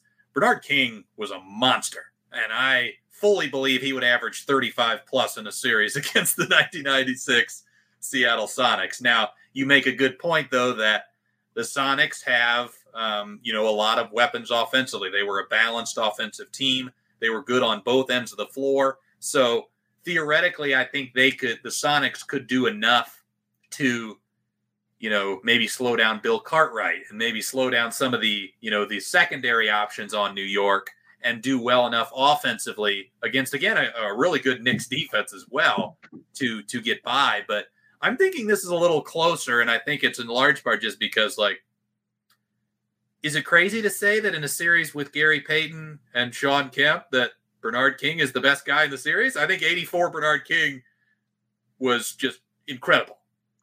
I agree. I just think, the thing is, Bill Cartwright, it was not, I even showed the numbers. It was first option was Bernard King, second option probably Bernard King, then we go to Bill Cartwright. There's a big drop-off between your best player and Bill Cartwright. And if you have a guy like a 6'10 Sean Kemp, a 6'10 Detlef Schrempf, that's some additional size. Bernard King was good getting to his spots. I wouldn't call him athletically explosive back. He was really good at getting to his spots. But now you have to show over a little additional length. I would say Sean Kemp was no slouch back then. This was prime Sean Kemp. if I make him the primary matchup, I'm okay with that. Like I like that. Dallas Shrimp was a little older, but I think again, you're giving a guy where you're making him work for his spots, and you realize that it's kind of really just him. Like, I don't mind putting Irvin Johnson on Bill Cartwright. I don't think Bill Cartwright's going to go off. He hadn't shown that in that series that we watched. Like, he was a solid player, but that's it. And your ancillary offensive threats for New York after that were not super great. They were a defensive-minded first team, and I get that. But at the same time, and this is when they play Seattle. Dallas Shrimp is stretching out to three. Shot, 38% career three-point shooter. Sam Perkins ahead of his time back then shooting the ball. Gary Payton and Sam Perkins, yeah.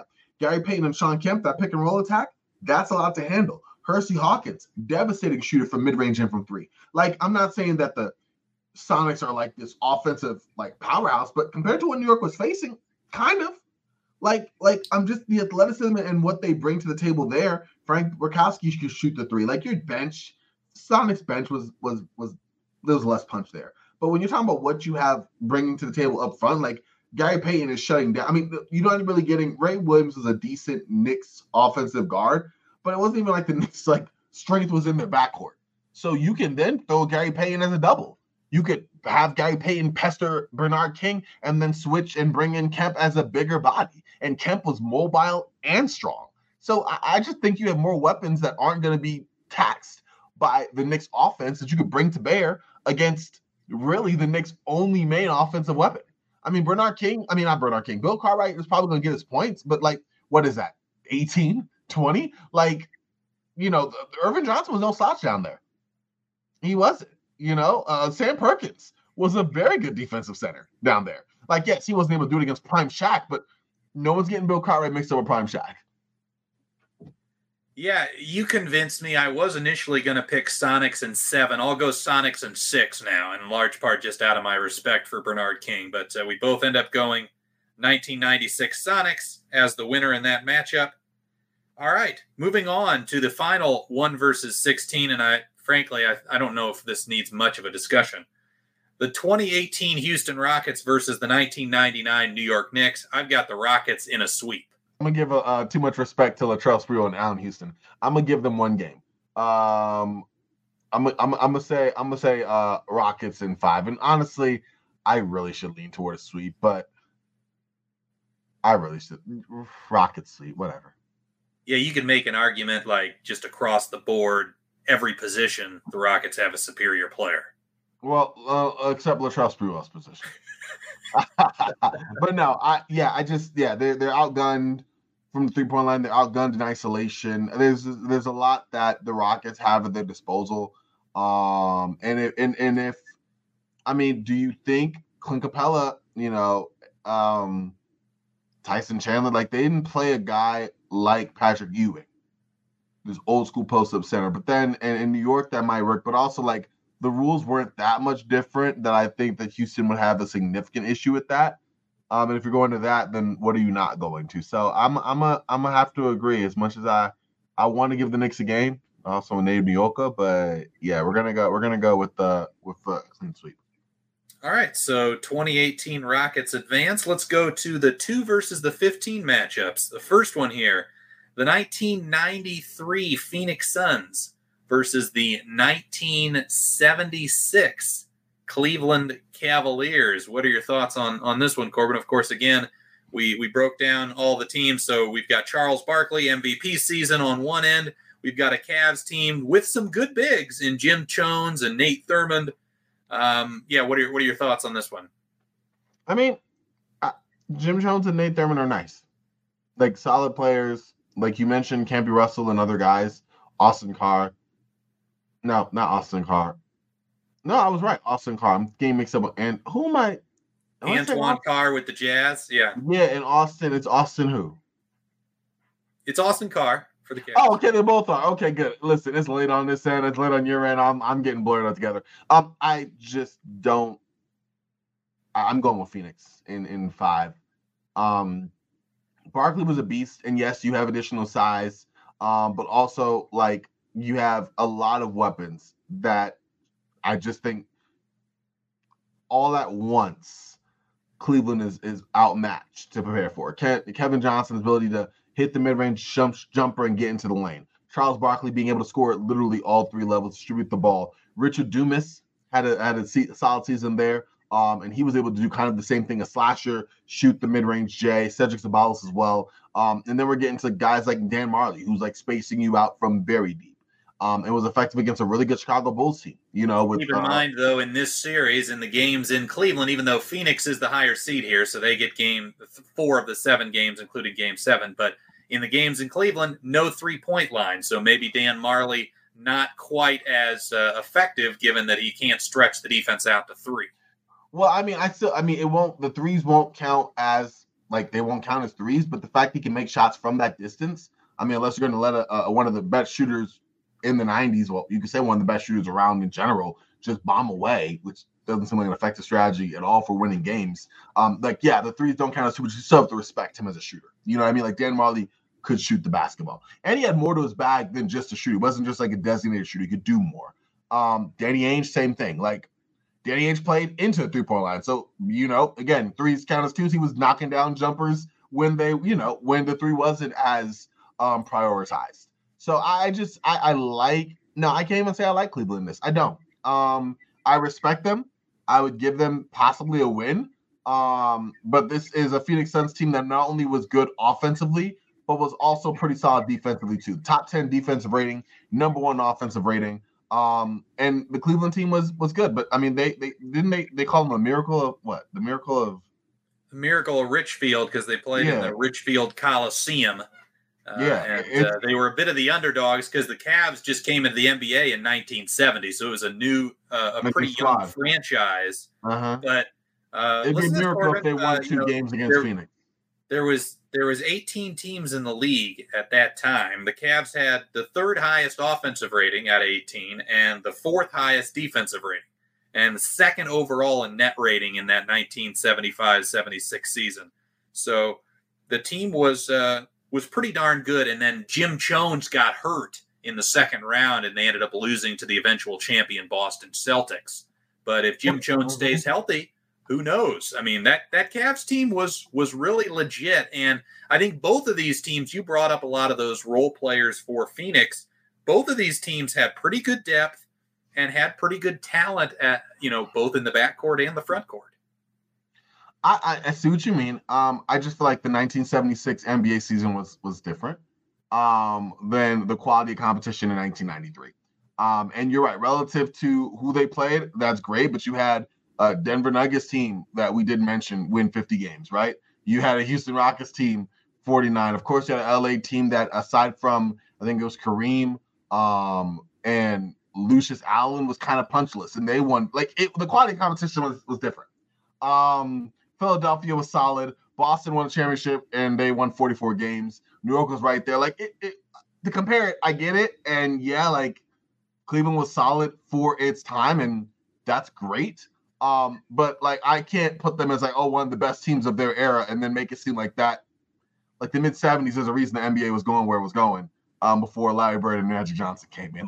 We're getting the slugfest and the ugliness here of the rubber matches between the Supersonics and the Wizards, or the Supersonics and the Bullets, and the Blazers had a champ. It was solid.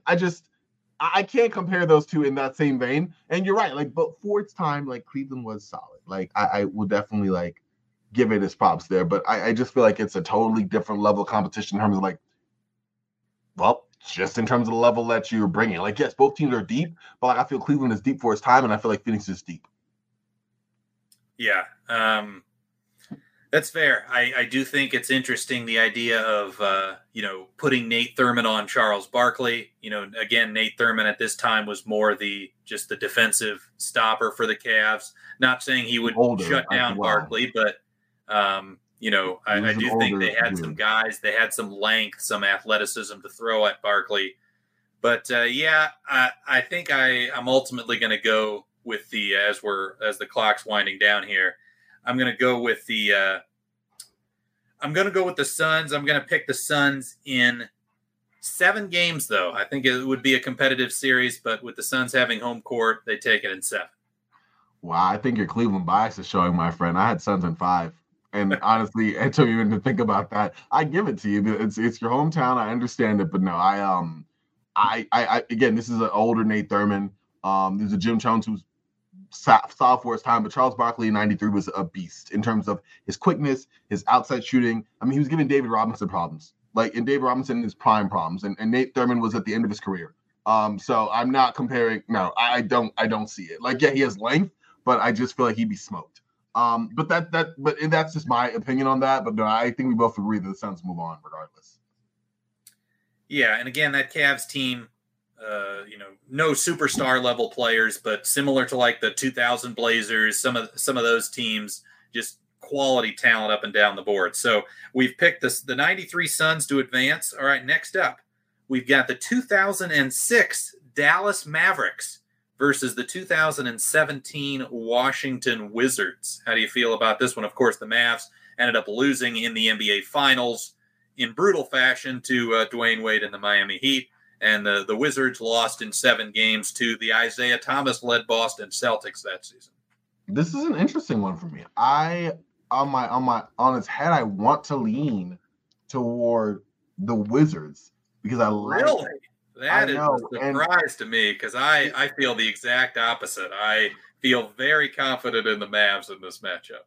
Well, initially, I wanted to lean toward the Wizards. I like John Wall again, and he was just an athletic freak in his prime. And also in 2017, I think the playmaking had also come to a point where, finding the role with Marcin Gortat and knowing when to pick his spots. Not the best outside shooter, but could definitely, shoot from the mid-range and get to the basket almost at will, right? And this was Bradley Beal, who, not the Bradley Beal of 2019, 2020, but like a really good shooting guard. But then I started looking at the rest of the team. I like Otto Porter. I like Markieff Morris. I like Kelly Oubre. But this 2006 Mavericks team was a team that was under Avery Johnson. That was first. They were in the middle of the pack in defensive rating. They were number 1 in offensive rating. I look at Dirk Nowitzki. I go, how do you guard him? This was when he was at the peak of his powers, like literally in his prime. And I don't see the matchup there. Jason Terry was a problem. Josh Howard could score in transition and create his own offense. You still had post-prime Jerry Stackhouse. You just have a lot of weapons on a Dallas team that somehow, well, thanks to Avery Johnson's coaching, was also a very solid defensive team. So I still think the Wizards get their points, but I do think Dallas gets the series. Yeah, I mean, I think Dirk is the best player. And then, you talked about how Dallas is just so good offensively. The 2017 Wizards, not the greatest of defensive teams. I just don't really see how they're going to slow down Dallas enough. And again, the Mavs had so many different ways to beat you, right? Like you could isolate Dirk. You could have Dirk as the screener and run action for a guy like Jason Terry, right? Who is so good dribbling to his right with that right-hand pull-up. You've also got, Josh Howard who can isolate and do a lot of interesting things as a slasher and in transition. And you brought up Jerry Stackhouse who could also, could still probably put up, 5 to 10 points a game if he played the league now. Like that guy could just score. I just don't think the Wizards have enough offensive firepower to keep up, even though, John Wall and Bradley Beal were excellent players. Yeah, I actually like the Wizards' offensive firepower. It's just defensively, I don't think they have a chance, really. I think the Wizards, at a certain point, I mean, Jason Terry and Josh Howard are not like individually. You're going to realize also that isolations are a lot more of a thing. If Dwayne Wade can get to the free throw line at abandon by hurling himself at the rim, I like John Wall's chance of doing the exact same thing. So offensively, I think they will generate points. Bradley Beal could also do not the same type of impersonation of that, but he could also get to the rim, even though he's more comfortable shooting the ball. And his isolation game was solid as well. So I could see the Wizards definitely hunting matchups, attacking Dirk Nowitzki, maybe going a route that the 2007 Warriors went, a year later, where they went smaller, stretched the floor out, spaced them a little bit, bombed away from 3. That could happen. But defensively, the Wizards are just inferior at pretty much every category. And I think ultimately that's the difference. All right, so I'm picking Mavs in a sweep. What are you going with? I'm going to go Mavs in 5. All right, so the 2006 Mavs advance. So next up, we've got the 2009 Orlando Magic versus the 1974 Detroit Pistons. How do you feel about this one? I like the Magic. I think just saying it as succinctly, mind you, Bob Lanier, beast, right? I think that he could definitely give Dwight Howard some issues. And Dwight Howard was not he was a dominant physical center, but he never treasure chest of low post moves. I mean, he never did throughout his career, but he definitely didn't during that time. But this Orlando Magic team, I think, has additional size, has the ability to space the floor, and has individual offensive creation from a number of different levels. And I mean, Detroit, I don't know. They're I can't speak a whole lot of their guys outside of, Lanier, Dave Bing, like those type of guys. Well, I guess really just those two. Trying to think of another one I remember from that team. Oh, Chris Ford. Like these, they just no. I'm sorry. I know I don't know a lot about these players. I know enough of these players. I know enough of the Magic that I just don't see how. Let's say Lanier plays Dwight Howard to a standstill, and Lanier was a very talented offensive center as well. Up to about, I'd say 13, 14 feet, right? Definitely a good low post center, but it was him and Bing. And what you got from Chris Ford, and that's great. But this Magic team, again, even if we take away the 3-point shooting and the fact they bombed it away, it's the space they provided on the floor and the fact that Hedo Turkoglu could shoot three, create for others, and get his own offense. 16 points per game. Rashard Lewis, shoot three, create for others, not so much really, and get his own offense. 17 points per game. Jameer Nelson, same thing. Rafer Alston, same thing. Then you go to guys who couldn't but brought valuable utility skills like a Courtney Lee, Mikal Petrus, Tony Battie, JJ Redick, Anthony Johnson. I don't think it's an overwhelming victory, but I would go Magic in 5. Yeah, I largely agree. I think that Pistons group was heavily reliant on that top two, whereas the Magic, of course, Dwight Howard was the star, but they had a lot more options. Rashard Lewis can score. Hedo Turkoglu can do his own thing. Jameer Nelson is healthy in this matchup, even though he was hurt for that team for most of the playoffs in 2009. Rafer Alston can run a pick and roll and make some plays. Yeah. What are your thoughts though on the whole idea of, okay, in the games in Detroit, Orlando doesn't have a 3-point line. How do you think that would affect the proceedings? So I'm weird about that because on the one hand, I think it would affect a little bit because those threes don't count. There's long twos, but I don't think this Magic team was the 20. I'm trying to think of maybe the 2002 Celtics. There you go, where they took a lot of threes, but their really only good 3-point shooters were Anton Walker, if you want to call him a good 3-point shooter, and Paul Pierce. These guys weren't taking shots just to take them. They were taking them because they could make them at a high volume and also open up the floor for Howard. But these guys were good shooters. Hedo Turkoglu was a good shooter, period. Rashard Lewis was a good shooter, period. Jameer Nelson, same thing. Courtney Lee, same thing. Even Rafer Alston. I think even if you make those long twos, you still got to respect them because they can shoot the ball. And it's not just a ploy to open up the floor for Howard. And also, this is Hedo Turkoglu and Rashard Lewis, still someone in their prime. They're both 29. They both could get to the basket. They both could post up. They were multifaceted offensive weapons in ways that they weren't later in their careers. So I still think you have to respect them, whether or not those threes count as twos, because they could still do more. It was built around Howard, and the Magic took advantage of that to space the floor out and play to that strength for the rules to their time. But it wasn't like they were doing it to hide the shortcomings of their players. It was hey, you guys can fit these roles. Let's maximize that. Yeah, and you make a good point that even if they're not counting for three, these guys are good shooters, and if you can get an open, you watch a game from the 70s, and teams are willing to give good shooters open 15-footers. Exactly. If Rashard Lewis is getting nothing but wide open 15 to 18 footers, he's going to hit a decent percentage of those. Yes, he is. So, he might be the best player in the series. Yeah. And I do think Lanier might play Howard to a standstill. So even if that's the case, I like Lewis. I like Turkoglu. I like Nelson. Yeah. Well, and frankly, I think the likes of, Dave Bing and Lanier, they would all, if the Pistons were to win this series, they'd have to outplay their counterparts. And I just don't really see that happening. So I'm going Orlando in 5 in that matchup. How about you? Orlando clean sweep. Okay. All right, so the 2009 Magic advance. The last 2 versus 15 series we have to discuss is the 2011 Chicago Bulls versus the 1979 San Antonio Spurs. What are your thoughts here? Not a whole lot to say. I'm taking the Bulls. I think that defensively, the Bulls played defense. So that was a thing. And also they had some decent offensive weapons. Derrick Rose, ability to get to the basket. That was his prime offensive year. But Luol Deng was solid. You had a Carlos Boozer in the low post. You had trying to think, you didn't have did you have Rip Hamilton back then? I think that I don't believe so, no.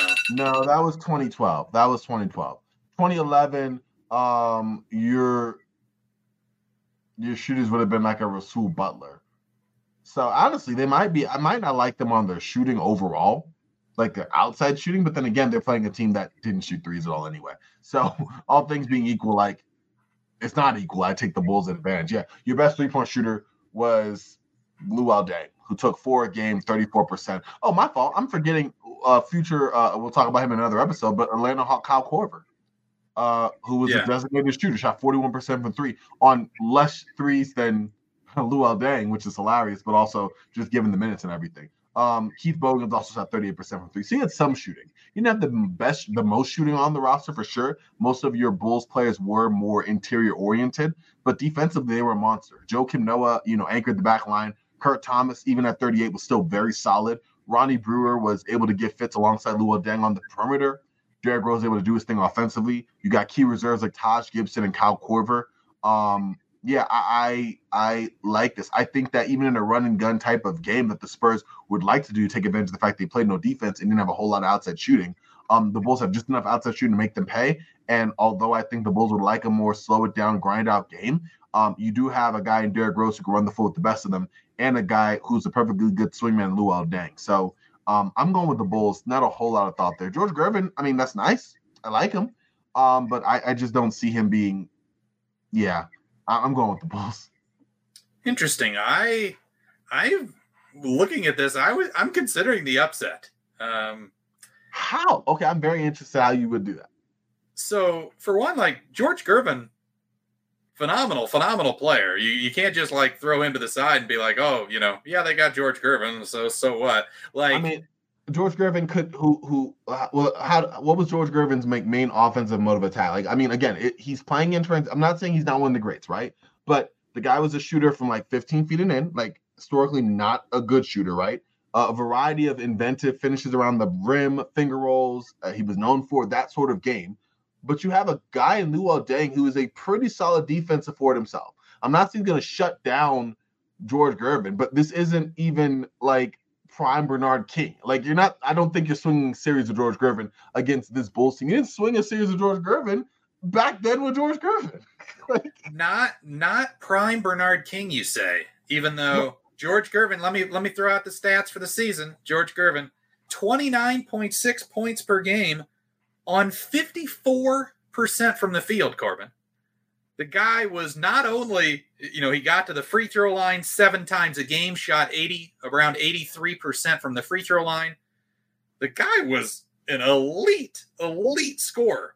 And, pretty similar numbers in the postseason for Gervin that year as well. 28.6 points per game on 53.6% shooting from the field. Got to the free throw line 7.4 times in the postseason per game. So, you talk about the inventive finishes. He's known for the finger roll or whatever, but, he also, I think, actually had a pretty good jump shot from 15 feet and in, and he was tall and long and really athletic. He could just turn around and shoot over the top. And yes, Luol Deng is a pretty good defender, but I don't think he's stopping George Gervin. I don't think there's anybody that's stopping George Gervin. I mean, I think the Bullets found a way to stop George Gervin back then. And they had less defensive talent. They had hold on. But you sent me, I asked Corban to send me some videos he could find of some of these older teams that maybe we weren't as familiar with. He sent me a video, and it was of Game 7 of the Eastern Conference Finals, where the Spurs ended up losing to the Bullets. Gervin put up 40 in that game, Corbin. What are you talking about? He did. Okay. The Bullets, who in my mind were one of the weakest teams to win a championship, won the game, right? And Gervin put up numbers. I'm not saying Gervin couldn't put up numbers. I'm saying that Bob Andrews was a decent defender, and so to a lesser extent was Greg Ballard. I like Luol Deng to both of them. I should have sent you some 2011 Luol Deng film. Maybe I should have done that. Maybe I should have done that, because I'm not saying that George Gervin wouldn't get his points. I'm just saying that it wouldn't matter. Like in the team concept, like I didn't mean to dismiss George Gervin. I guess I dismissed George Gervin the same way I dismissed Bernard King. Like both of those guys are very solid, but their teams were not that. Now you could say that George Gervin had more help with Larry Keenan, in specifically in this round as a constant guy, and then Louis Dampier. You had other guys as well. You know, James Silas was a solid player as well. So you had other guys if you want to go there. But if you look at that Chicago Bulls team, the Chicago Bulls team that gave superior Miami Heat team issues that season until the playoffs. I'm not saying, they're going to struggle to the 79 Spurs. I'm sorry, I'm not. I mean, again, you're talking about a team that played a superior Miami Heat team that with a LeBron. And if you took that Heat team and took it to the Spurs, it's no issue, right? This Bulls team was the second best team in this. And all of a sudden, I'm expected to think they're going to struggle against Gervin and Keenan. I'm sorry, I don't. I think that I will give the Spurs a game. I will do that. I don't want to diminish and I'm not trying to diminish the greatness of George Gervin, but the strength of the team they're playing more or less negates that, in my opinion. Like, yes, let's say Gervin averages 33 points a game, which I don't see happening, but let's say he does. Okay, Bulls in 5? You really think the Spurs are going to win 2 games against that Chicago Bulls team that made his name on defense with better offensive talent 30 plus years later? Like again, the rules, if anything, the lack of a 3-point shot works to the Bulls' advantage. So I disagree with the better offensive talent comment. In 1979 versus 2011, with the rise of Spurs were the third-ranked offense out of 22 teams in 1978-79. Again, led by one of the best offensive players in NBA history, Corbin. To me, it's not close. The Spurs are the vastly superior offensive team to the Bulls. Now, the big difference is the Bulls are the vastly superior defensive team. But on the offensive end, I don't think this is particularly close. And how? Just off of the back of George Gervin alone? Like, that's a big part of it. But they also had some pretty good scoring with Larry Keenan. Billy Pultz could score. A little bit. We watched Billy Pultz, sir. Well, I'm gonna call you out, Garrett. We watched Billy Pultz. He could score back then. Okay, let's be real. Let's be real now. Larry Keenan could score, not to the level of George Gervin. I just want you to make the same case when we talk 2001 76ers. If we're gonna do this, and one man is gonna stand up against this team and say, "You shall not pass," if we're talking about scoring, you're shitting on Billy Pultz, but he's going up against Joakim Noah, who's not the greatest scorer. I mean, if we're comparing offenses here, Carlos Boozer could score, Luol Deng could score. You're not stopping Derrick Rose at all. Derrick Rose could you're not stopping Derrick Rose at all. That's for one. Luol Deng was a solid scorer, and Carlos Boozer, that was probably the value he brought, was because defensively he fit in the team concept. But we know that he was there for his low post play and his ability to shoot from mid-range. Averaged 17 points a game. Luol Deng, 17 points a game. Derrick Rose, 25 points per game. And then, of course, George Gervin, 28 points per game. That's not a huge difference. You know what I mean? And then off the bench, again, you're right. I say the Spurs offense because I wasn't blown away by the Bulls offense. But the Spurs offense is built off of George Gervin, Larry Keenan, and garbage points, occasional mid-range jumpers. James Silas averaged 19 points in the playoffs, 19 points per game as their third leading scorer. So that slots in right over Deng and in between. Right, that's right in between Deng and Boozer. Right behind Rose. So it's Gervin, Rose, Spurs 2 players, Bulls 2 players, Bulls superior defense, but the Spurs push it to 7. Like the math ain't mathing, friend. Like I'm not trying to disrespect San Antonio. I watched the same film. I like George Gervin should be the type of player I like. But against a team like this that gave, again, LeBron James, vastly superior offensive player. Vastly superior. Let me also mention this. You know, the Bulls defense with Tom Thibodeau were really focused, and we've gone way over 5 minutes on this matchup. But the Bulls defense with Tom Thibodeau was really predominantly about overloading the strong side of the floor, right? You can't do that in the 70s in San Antonio. So the games in San Antonio, a lot of the key principles that the Bulls defense ran just are not allowed. So a lot of what George Gervin can do one-on-one, you're kind of forced to guard him one-on-one in a lot of respects in those games in San Antonio. I would disagree with that. I would say you are more forced to do that, but you can honestly let those Spurs guys bomb away from outside because they couldn't. Bomb away from the mid. Yes, let George Gervin get the points. Larry Kenon wasn't the offensive guy that George Gervin was. Neither was James Silas. If you really believe that George Gervin is going to, go off in isolations, at the elbow, and you can't shrink the floor and make him shoot contested jump shots, he's going to find his way to the rim. The pace was as much a factor as the ability to get to the rim as anything else. It just was. I think we saw that. We saw that later in his career. Even when he went to, unless he just got cooked at 31 and went to Chicago, he wasn't that level of, he was a very talented offensive player and a system tailored to that. And you have a defensive team that is able to say, hey, let's say you shoot well from 15 feet, but no further than that, that's for sure, right? And you're able to get to the basket, and we have to play you one-on-one, but we're going to pack it in and just force you to see bodies and shoot over the top of folks. I think you're okay. This is what I'm saying, Corbin. In the 70s, with the defensive rules, you can't pack it in and show him bodies as much. It's you can't just leave your man on defense can in 2011. No, and that's true. You're not playing a guy like a non-entity, but you can shift and do different. If you're putting Luol Deng on an island with George Gervin, I'm okay with that. I'm sorry. George Gervin wasn't playing lockdown perimeter defenders back then. He just wasn't. There just wasn't a thing in the set. It just wasn't. Bobby Jones is one that comes to mind.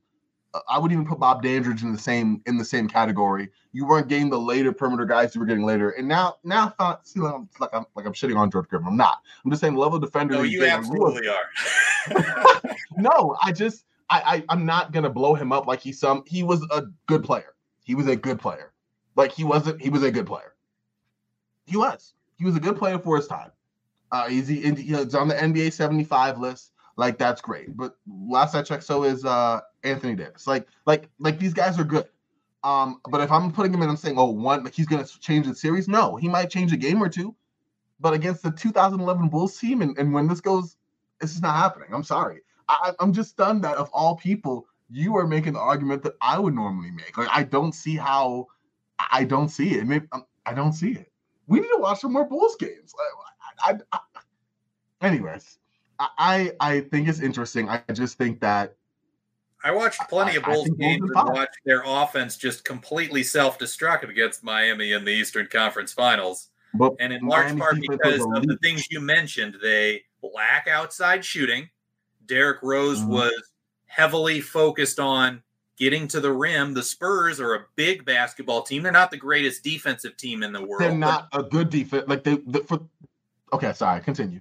They were seventh in defensive rating out of 22. In 1979, offense was terrible. Bad. Okay, again, you have to contextualize the times.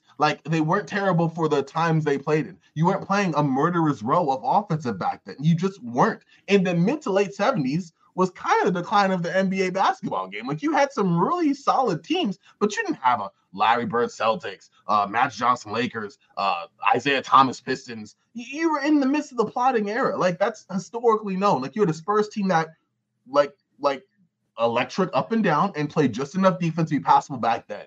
And that's great. But to compare the Chicago Bulls struggles against the elite Miami Heat defense with LeBron James and Dwayne Wade leading that and Chris Bosh in the back line, to a Spurs team that defensively was just there compared to the Bulls. I'm not saying the Bulls offense is great, but we also have to count the fact that like the Spurs defense, I don't know. I think this is one of those interesting philosophical ones where I wish, I don't know, Garrett.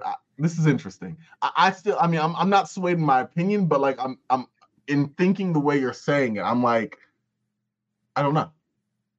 Yeah, I think mostly it's a combination of like, I'm higher on George Gervin, maybe lower on Derrick Rose than you are.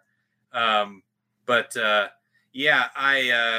think we're going to disagree on this one. So yeah, what's your pick for this matchup? Yeah, I got Bulls in 5. I'm sorry. I got Bulls in 5. Shout out to George Gervin, though. One of the greats. Gary loves him. I'm picking Spurs in 6, but because the Bulls are the higher seed, Corbin's pick advances. So we should put that to Twitter. So I'm honestly like I don't know. I wish. Yeah, that's recency bias, Corbin. You'll win that on Twitter. Recency bias. We'll pull up some. Okay, we're gonna watch. Anyway, let's continue. You're right. We already gone long. All right. So now we're to the 3 versus the 14. We've got I think this one can be quick. The 2002 Sacramento Kings versus the 2002 Boston Celtics. I've got this Kings in a sweep. I mean, I thought the last one could be quick. No, I'm playing. I have the Kings in a sweep as well. Although, honestly, if we're going to talk about the greatness of George Gervin, let's talk about the greatness of Antoine Walker, right? I'm playing. That's not even a good faith argument.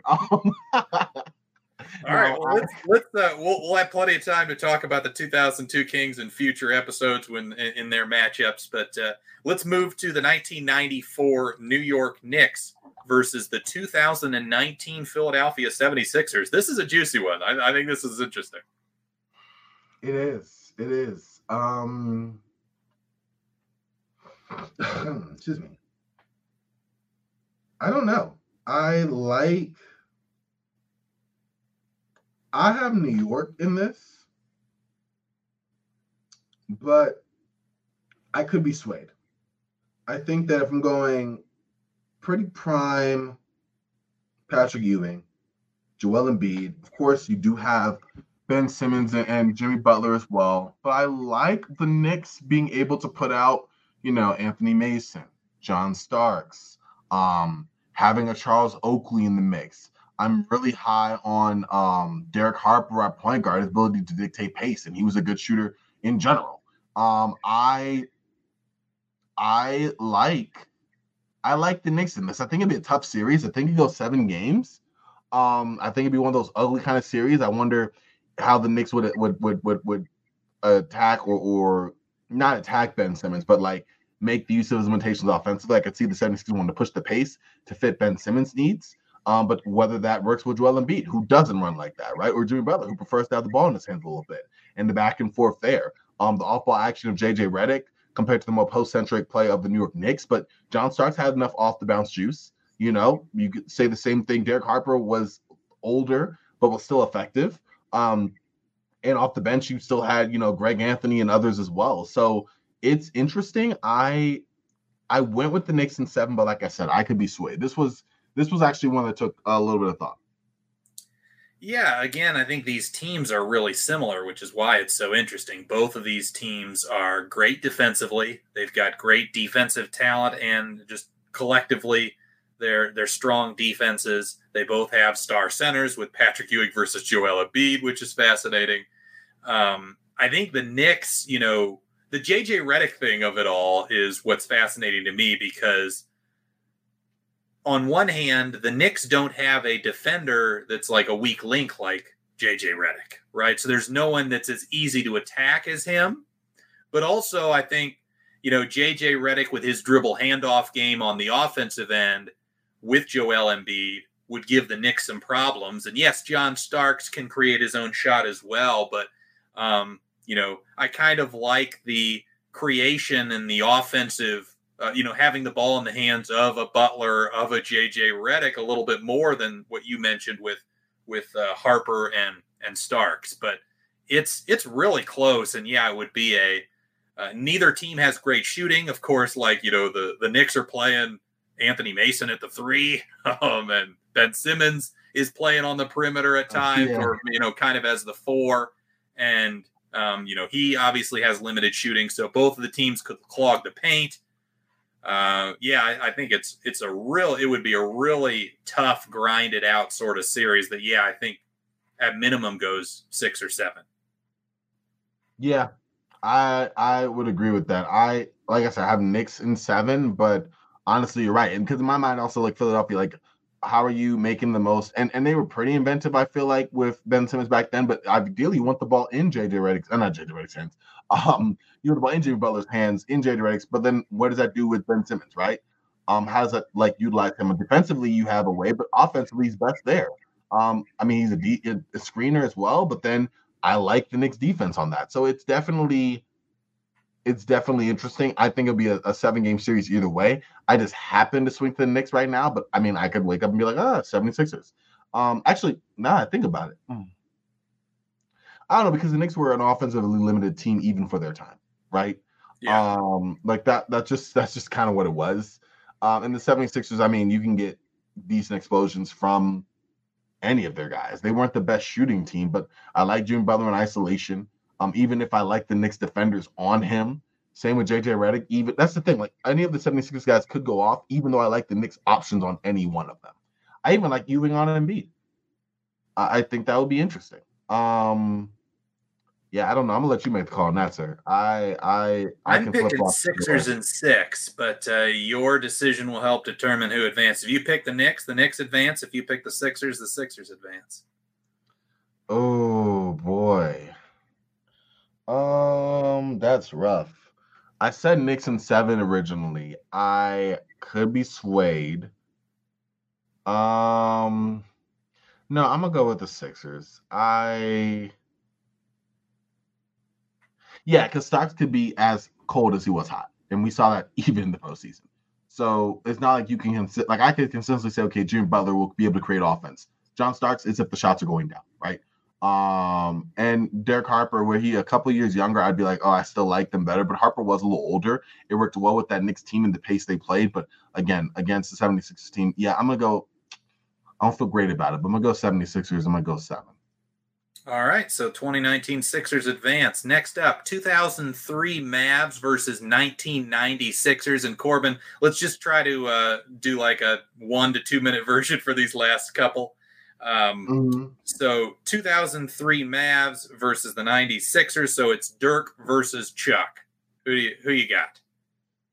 2003 Mavs, I think their offense was just a little more firepower. I like Chuck, I do, and I think that he would.